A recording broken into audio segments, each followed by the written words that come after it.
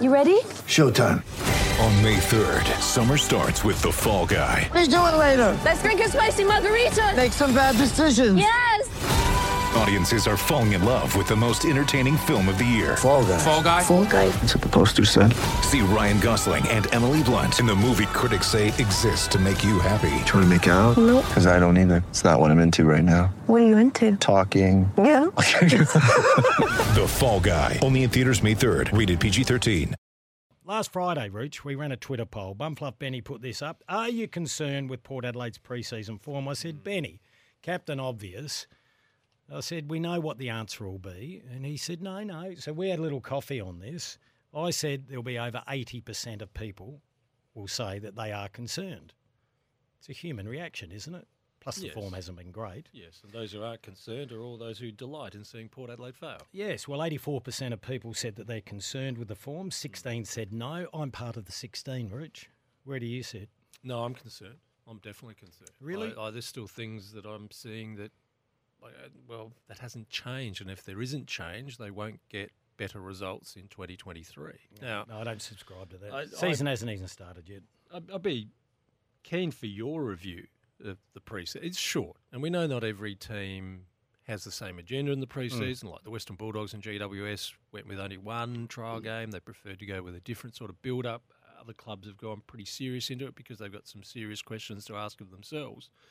But at the end of it, I kept looking this morning at the teams that didn't make the 10 at the top 8 last year, those 10 clubs that failed to play finals last year.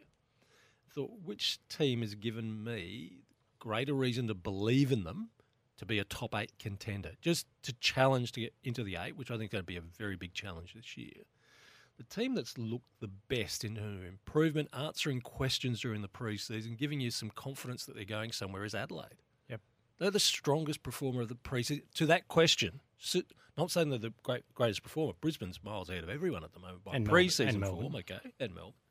But just of the bottom 10, if you're going to believe that someone's going to make the challenge this year to change the top 8, it's got to be Adelaide.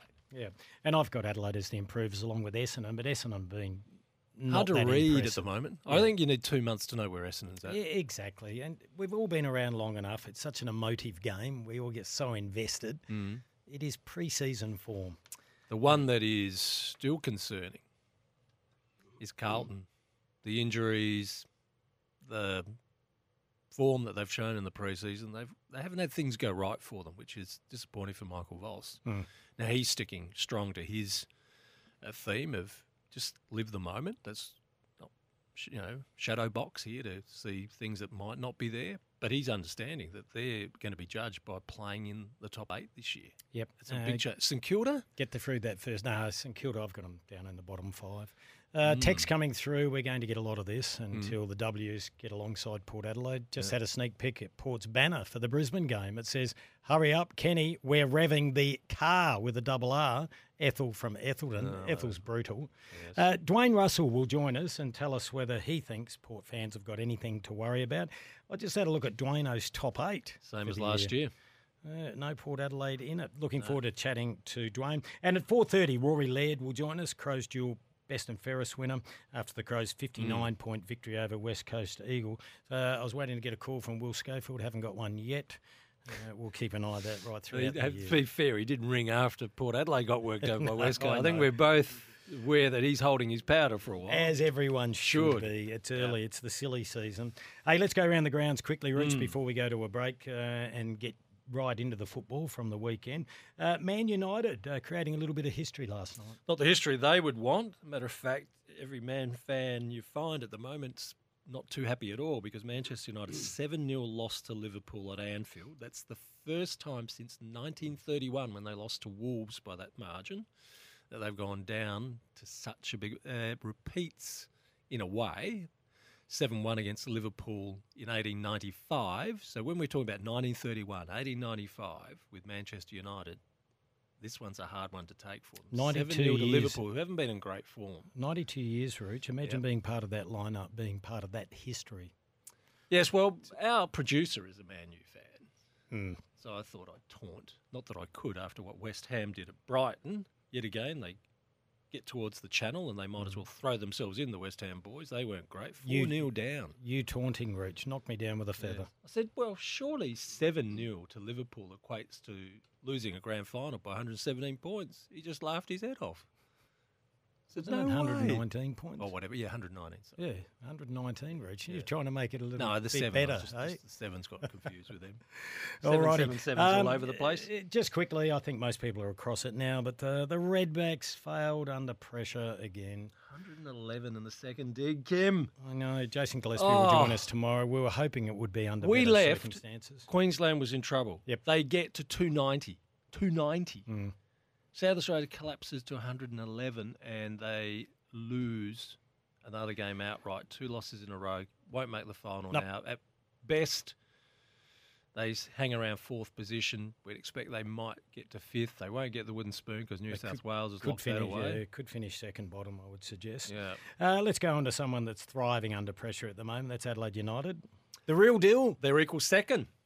When you beat the top team and you beat them by scoring well against them after all that Melbourne's been like this year, that you've got to say they are the real deal. And they've, what is it now, 8 consecutive games without a loss. They're on fire. They're going well.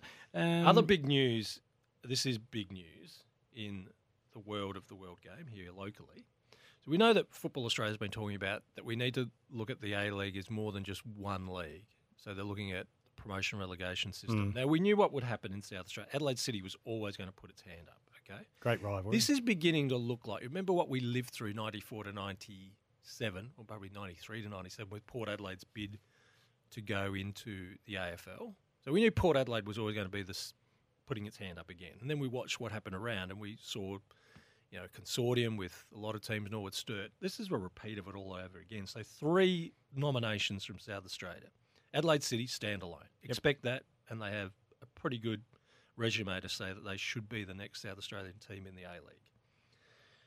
Then we've got something called Football SA. This is like the consortium we got with the Sandford clubs. Remember when It won't get up.